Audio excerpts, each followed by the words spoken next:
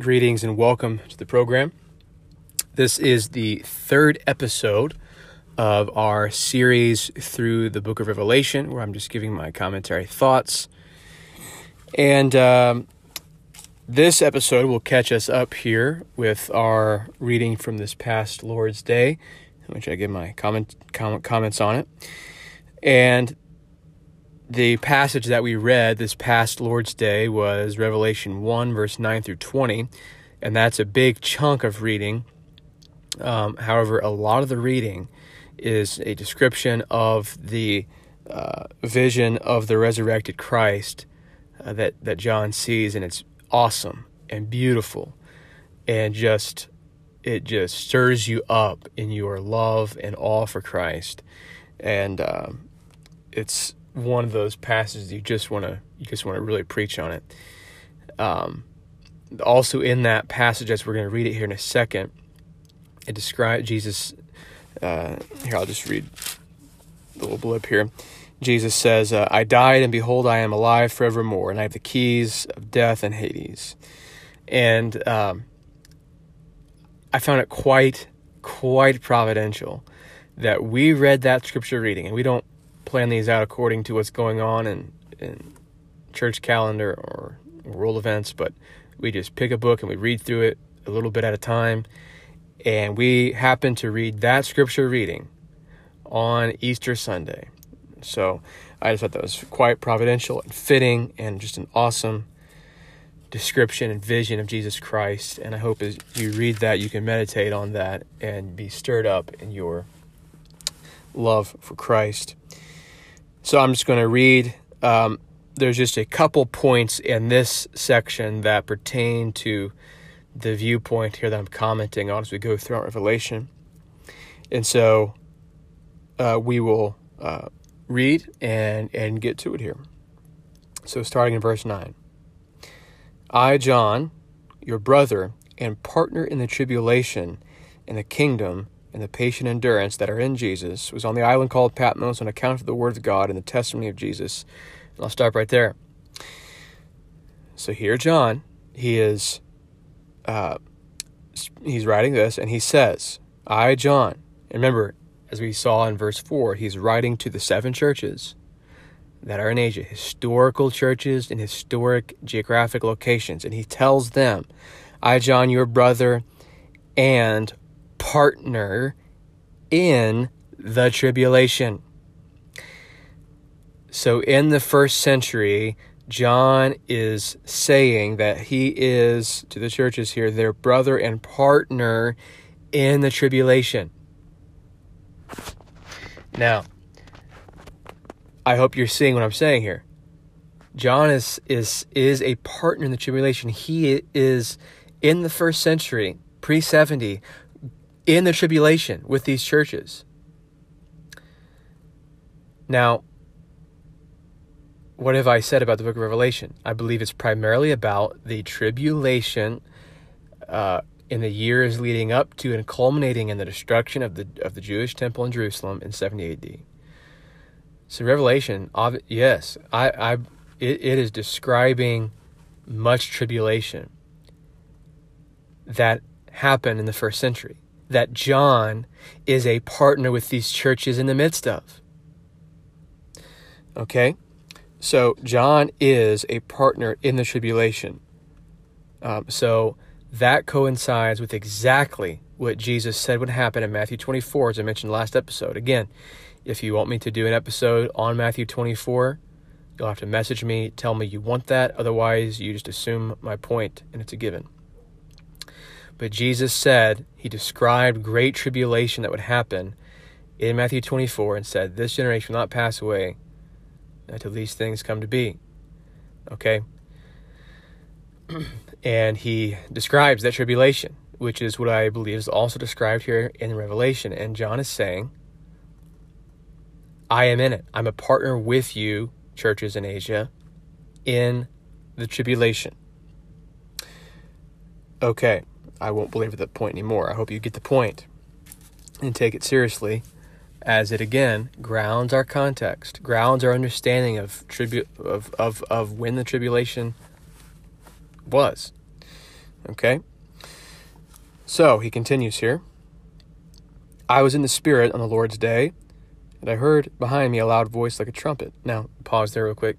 Side note, nothing to do with what I am talking about here and going through Revelation, but there's just another piece of evidence for why we commemorate and have church on Sundays, because it is the Lord's Day, and it was a New Testament practice.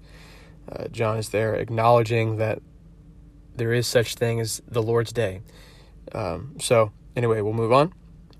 So he hears a loud voice like a trumpet saying, write what you see in a book and send it to the 7 churches.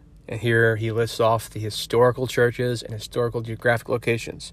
To Ephesus, and to Smyrna, and to Pergamum, and to Thyatira, and to Sardis, and to Philadelphia, and to Laodicea. Then I turned to see the voice that was speaking to me, and on turning I saw 7 golden lampstands. In the midst of the lampstands, one like a son of man, clothed with a long robe, and with a golden sash around his chest. The hairs of his head were white, like white wool, like snow.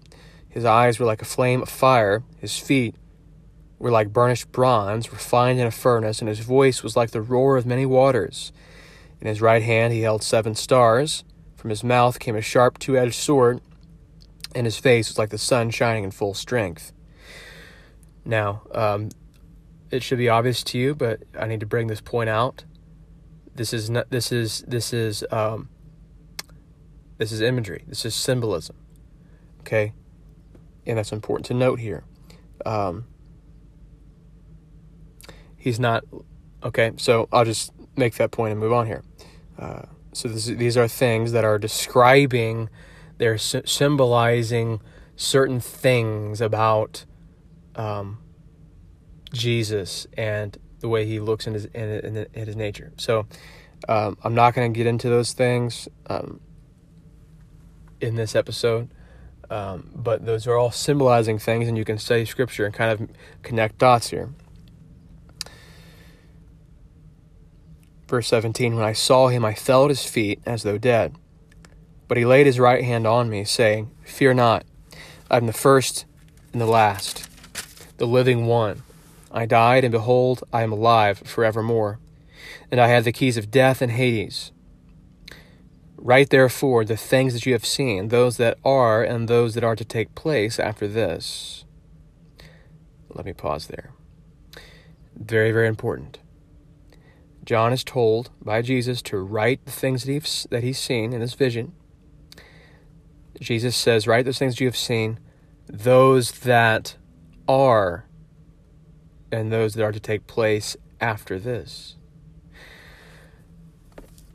So, that is so, it should be so explicit to us. The things that John has seen in this revelation that he has written down for us and preserved for us as the Word of God. The things that he saw, there were things that he saw that are, according to that time when he was told this, back in the 1st century when he wrote this, right on the things that are. So what he saw in his vision, there were things there in the vision that were currently present in John's day. We are told that straight up right here. And so there are things that are in John's day currently present in the book of Revelation. So there are things in Revelation we're explicitly told that can't be in the future, because they were things that are, that were in John's day. And then it says those that are to take place after this. And so, yeah, I just think that would be just a continuation. The things that are present in John's day and the things that, will happen, right then at that point in time after, during that time. I don't think that's leaping in, 2,000 years of counting in the future. There's really no basis for which to take such a leap in the indefinite future. But I think that's just continuing on the things that are and the things that will take place after this. Okay? Which happened there in John's day. So as I've said, Revelation is future to the original audience. So in one sense, it's present to the original audience and future to the original audience, but past to us. Okay, so there were things in Revelation describing what was going on presently and things that describe the near future. As we talked about the time indicators in the first episode of this, there are things that were presently happening in the book of Revelation to the first original audience. There are things that were soon to take place in their near future, both of which are passed to us. Okay, so I just want to bring out the fact that that is noted so very clearly for us. And then the last verse here, verse 20. As for the mystery of the 7 stars that you saw in my right hand, and on the 7 golden lampstands, the 7 stars are the angels of the 7 churches, and the 7 lampstands are the 7 churches. So this is always great when the Bible tells us what its symbolism means. It's always very helpful in an interpretation, obviously. So we saw that there were 7 golden lampstands and 7 stars in Jesus' hand, and we're told exactly what they are. 7 stars in my right hand, 7 stars are the angels of the 7 churches, and the 7 lampstands are the 7 churches. Okay, so we know that symbolism. We'll keep those in mind as we go through. Now, I will say as well, just on this point here, the last thing, in the previous episode, the second episode of this, on verse 4 through 8, I said that I did not know what the 7 spirits by the throne were. Now, I'm just connecting the dots here. It seems very, very, very possible here that there's a connection with those 7 spirits and the 7 stars and the 7 lampstands, the 7 angels and the 7 churches. Could it be describing those things in different terms? Quite possibly. That could very possibly be that. Or could it yet be something different? Potentially. So, interesting thought I wanted to bring out for you. Hope this episode is helpful, and I will hopefully be talking to you in the next episode next week. Thanks for listening.